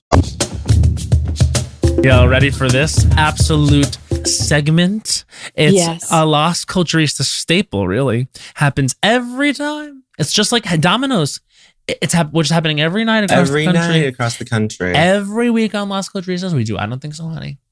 And this is a 60-second segment. It's a sexy 60-second segment where we really get something in culture that we don't like very much. Yeah, absolutely. Matt, do you have something? Sure do.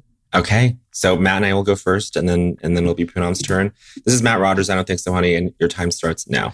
I Don't Think So, Honey stamps and the need for them in the year of our Lord 2020. I know. I have to say, I have been so late RSVPing to my dear friend Sam's wedding from high school because I don't have a stamp and I need to go get a stamp to mail the RSVP back. And where do you even get them? Where do you get them? And I literally went out of my house. I had to walk the streets and say, "Excuse me, hi." I went to Gelson's and I said, "Do you guys have stamps?" And they were like, "Yeah," and she had to think about it because they don't even know they have them. They had them, but then I thought it was like I had to go to the quote-unquote post office for a stamp. I never even heard of this place before.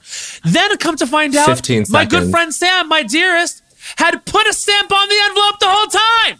So I should have just used my fucking eyes. How about that for next time? But it was a wild goose chase for stamps. And I just feel like, how come we can do email, we can have space satellites, and we still need stamps? I don't think so, honey. That's 1 minute. Wow. It feels like we can do incredible things in this world. Medicine has come such a long way. I really think it has. There has been so many advancements in technology. The one thing we still need to do, which doesn't make any sense, it's giving Pony Express. It's giving cassette tape, recording FM radio. Thank you, King. Very much agree. And it's stamps. I would donate $1 million to the U.S. Postal Service so that they could stay afloat and so that they can go, no more stamps for you for the rest of the year. I just feel like, why can't we just, I'm really at a loss for words, as you can tell. But if you could haggle stamps off of your mail, would you? Absolutely. And I've misstamped something before and cut it off and taped it onto another envelope. Amazing. Because it's not even just that stamps are expensive. It's the journey you have to go through to get them. Yes. And that, Doug just said, in July, a stamp will be 60 cents. That can't be right. Now I've heard it all. That can't be right. Doug, what are you talking about? Get in here. Is this inflation? In America? In America? No way. Doug. I'll be sending a Marco Polo, thank you. Where did you hear that? It's true. I read the article 2 days ago, and I just looked it up again. 60 cents starting July. What did they used to be? 25? I think it was 50, right? 50? Yeah. Oh my God. What does the article say about the reasoning for this? The bad economy? And inflation? First class stamp covers the price of a 1 ounce letter. Doesn't say. Oh, guess I'm not buying a house this year. Well, maybe. Well, how about this? Don't buy any stamps. Send your Why did I buy that diffuser? Yeah, Jesus. That is the diffuser of your the house. Budget is all fucked up. Blew my stamp budget. All right, thanks, Doug. Thanks, Doug. Well, that is shocking, and I will say things really are getting more expensive. I went down the street the other day and gas was $7.15. Oh my God! I don't know how you guys do it over there in Can't LA. Stand it. Can't stand Do you drive? it. You drive, Poonam? I do drive, and I hate it. And then after I'm done driving in LA, I think about my drive, and I get anxiety of oh my gosh, that was dangerous. I did that, or I answered that text, and I could have run myself off the road. Oh yeah. Yeah. All the time. That's I have to the other day I was I had my phone in my hand and I was like, oh, I have to fucking put this down. And it's not nothing needs my attention as much as the road. Also, our commute to work was long as shit. It was very bad. Yeah. You guys were Studio City? Culver City. No, Culver City. Oh, yeah. All right. Well, stamps, not a fan. Mm-hmm. Now, Bowen Yang, do you have an I Don't Think So, Honey, that you'd like to do? I think so. I keep getting these notifications of hey, COVID was around you. Okay. Well, anyway. You're it was in me already, so bye. It was in me. It fucked me.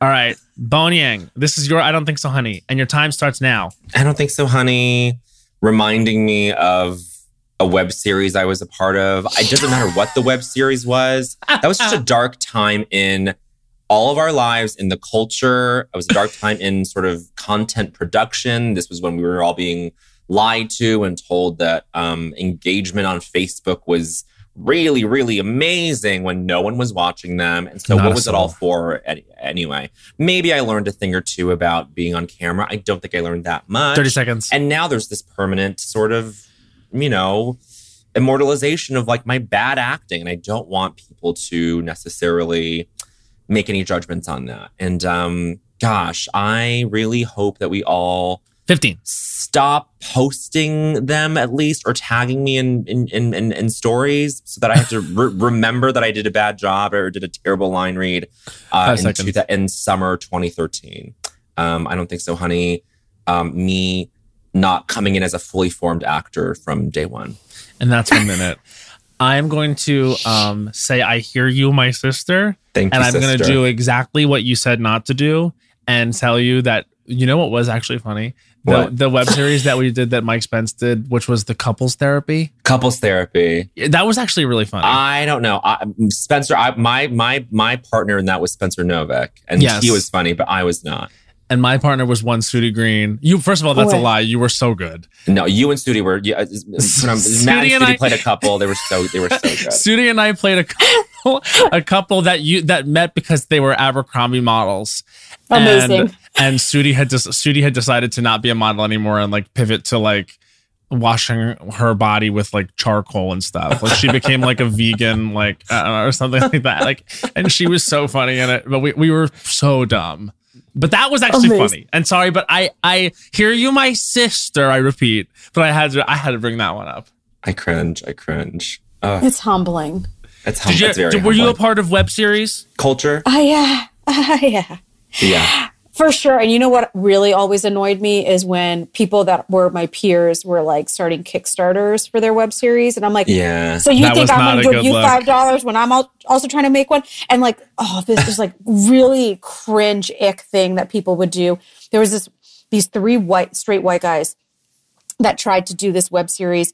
And I remember because it was like, if you donate this much, you'll get this. If you donate this, it was like, if you donate this much, we'll come watch your improv show and give you notes. And I was like, oh my God. That's not a word? God. It's like every bad thing from that time wrapped up into one. I was like, what? It was like, if you do this, you can be a featured extra. I was like, in your web series? Oh, gosh. Featured extra. What does that even mean? I still don't know. It's so bad. The one that gets me the most is when it would be like, and if you donate this much, you can be an executive producer. And it's like, what the fuck does that even mean? It's like, it means I get like a title card in your web series viewed by 60 people. Well, I guess we were all trying our best. We were all trying our best. Yeah, we were all trying our best. And also the part that scares me about my old work, because like we used to like record our improv shows and sometimes put them on YouTube. Yeah, that's tough. Is that like when I first started comedy, I thought like accent equals comedy. Oh, I mean, I think we all would be really shocked and jarred if we were to go back in time and listen to the accents that we all did, for sure.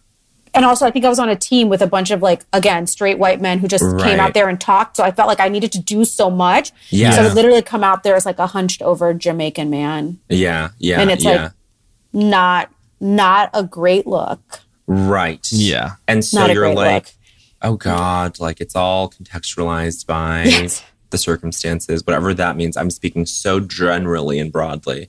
Mm-hmm. Anyway, I also think there was that time in the beginning when we were all doing comedy where it's like we were talking about accent work for gay men that exclusively meant talking like a black woman, which I don't even think we realized was something that was insane to do until like until too recently.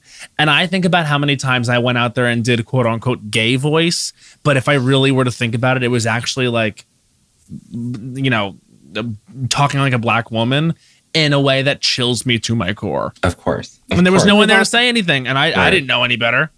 Yeah. No, we really didn't know any better. Also, my accents were bad. They weren't even good accents. They like melded 5 different cultures into one. We couldn't afford an accent coach. No, I did not have a diadialect coach when I was at I.O. No, we couldn't afford lunch. They should hire every comedy theater, if they return and choose to, should hire a dialect coach. Isn't it funny that they're gone? Most of them. It's sad. It's crazy. All right. This is Poonam. Do you have a I Don't Think So, Honey? I do. Okay. This is Poonam Patel's I Don't Think So, Honey, and her time starts now. I don't think so, honey. High fives and high-fiving. Oh, the gerund even. Do not high-five me. If you try to high-five me, I'm going to like hold both of my hands together in a fist and one may land on your person. I hate high-fives. I've always hated high-fives. Even before we stopped like touching hands during COVID. Like I don't understand why like palm-to-palm impact is like positive. What is that? We're like celebrating by 30 like seconds. Hitting each other. It's violence. Also, palms are gross. Yeah. They're like the bottom of your feet for hands. Mm-hmm. They're sweaty. Iconic. They're sticky. They're like too soft. Also, it hurts. And now I've like touched everything you touched. They're just like meant for fingerprints. Seconds. Yeah. And like, why are we teaching kids and dogs to high five? Like, what do we get out of it? Dogs and also, really most be importantly, high-fiving. if your significant other ever tries to high five you, report them 5 to seconds. the police. And that's 1 minute. Wow, you're so right. I don't know how did it happen? Yeah, we got to look into this. It's bad. Who invented it? Who And yet invented dogs, it? why, dogs don't know what it means. Children, dogs, why? I think it's cute when a dog puts its paw up to me. But the dog doesn't know what it's if about. I think that's okay. Okay, because he's a gentleman. It's formal. But this? Do Also, you dogs like? don't wear shoes. Do you like? That's so true. Do you like handshakes? Don't love a handshake. Really don't love a fist bump. And I don't like this elbow thing we're doing And either. that has really risen in prominence. And it's as let of me turn late. a light on. Oh God, no. And it's odd because like my number one love language is physical touch. But not that physical touch. No, it's like give it to me full or don't give it to me at all. You want chest on chest or nothing? Yeah, give me a full hug from behind, like hip to hip, something, grab my shoulders, something, but don't just like... Oh, no. No don't way. Don't jerk at me. And it's too bro. It's, yeah. And this is too like bro. And also people don't, like they, especially when they're excited, it hurts. It hurts. It like hurts. stings after. You're Honestly, so right. You're so right about that. And I think that it's really become, I don't know what it is when someone gives a really hard high five. Because if I'm gonna high five, I at least want to feel like I did it successfully. And that means you get a clean, crisp. You know what I mean?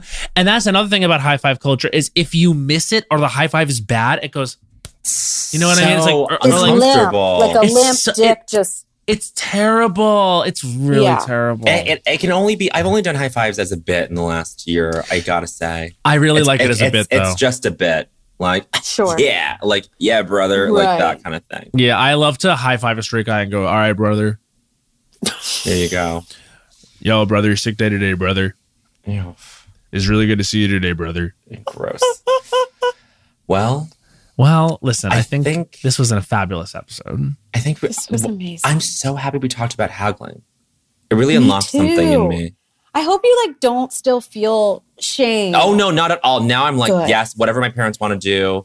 Yeah. Like my mom will still haggle at a garage sale, which is the place to do it. Like that is the perfect place to do it. She'll do that still, and I'm like, please, God bless. Now I'm like, whatever they want, like let them be. Live your themselves. life. They've been through too much. Also, truly, and I'm not just saying this as a bit, like I know the anxiety that can come from like talking to customer service and like all that stuff. Yeah. So I really will do it for you. Oh my God. Like I've done it for friends before because they have such anxiety around it. Like I really will do it. Wow. Or like if we're at a So restaurant. you might just need to coach me through it. Yeah, because here's the thing. I know I'm nice about it and I don't make people feel bad when I do it. Yes, so that's why I don't mind doing it. Great. Yeah. As long as you have a very kind voice too. Very kind. Thank you. But kind, but like clear and like it's people understand what you're trying to say. They feel safe. I think I kind of like talk around stuff too much and people are like, what is he doing? But I feel like with you, there's a safety and I really, really love that. I feel like every time you talk, you sound really intelligent, even if you're talking about something like dumb. I don't think so. But he has a vast vocabulary. We're not doing this. It's one of his gorgeous traits. We're not doing this. I keep thinking I need a light. I will also say, you know what's fun about, and we'll circle it back, and I love that for you. We often do hear your voice, sort of disembodied voice, because you're often speaking as the producer into the ears of Joanna Gold, played by Vanessa Bayer. And so often, in fact, I just saw one of the new episodes, and it's this bit about like Joanna is selling leatherette pants, and you're like, and you don't say leather, say leatherette. And she's on, and Vanessa's on, and she's like, and the thing about leather pants, and you just hear Poonam's voice go, leatherette. Perfect. It's fab. And guess what? The product names are like one of the best parts of that show. Oh, so funny. It's insane. Okay. What was the placemats?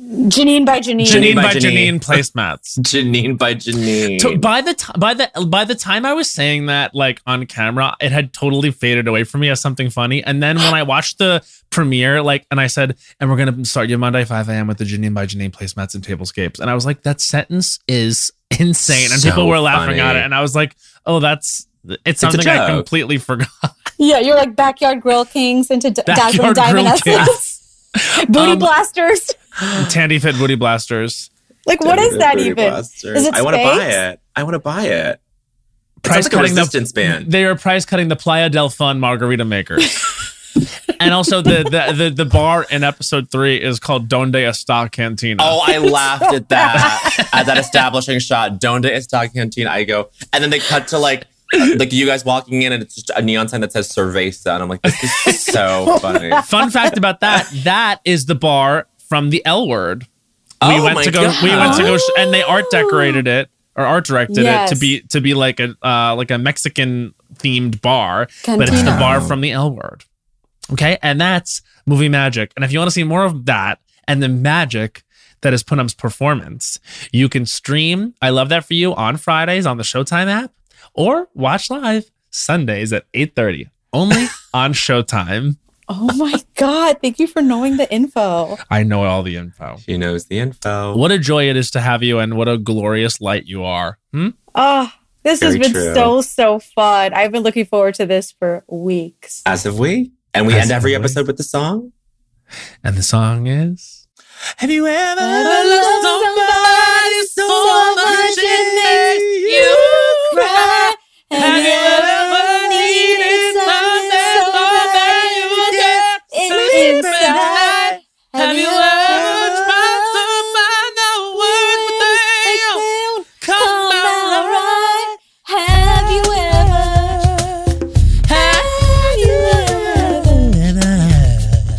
Wow. So listen to that. Listen to Never Say Never, the album by Brandy. Bye.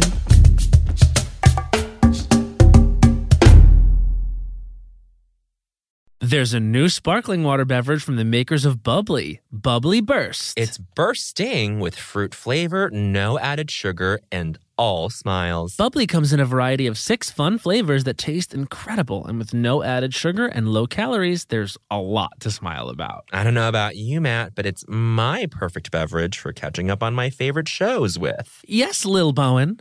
Bubbly Burst has antioxidant and immune support, keeping me feeling great all day long. You deserve that.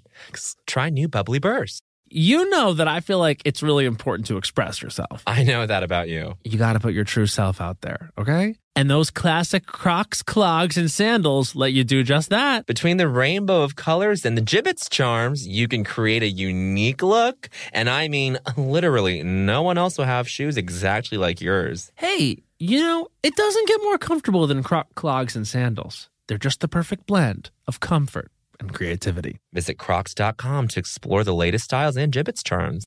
Happy Pride from Tomboy X. We just dropped our Pride 24 collection. Queer founded, queer run, and creating size and gender inclusive underwear, swimwear, and loungewear for all bodies, so you feel comfortable in your own skin. Visit tomboyx.com to shop. Canva presentations might be the most visually impressive presentations you'll ever use. Start with a stunning template, use it as a springboard for your design, add images, graphics, charts, and data visualizations from the massive media library. It's easy to wow any audience with Canva presentations. Canva presentations are perfect for any deck you want to design for work. Sales decks, marketing presentations, onboarding plans, you name it. Any department can nail their presentation with Canva presentations. Perfect, record, and share a talking presentation for people to watch on their own time. You'll appear in a video as a talking head on the slide, and it's the perfect solution if you can't be present in person or if time zones are tricky. Nail your next work presentation with Canva presentations at canva.com, designed for work.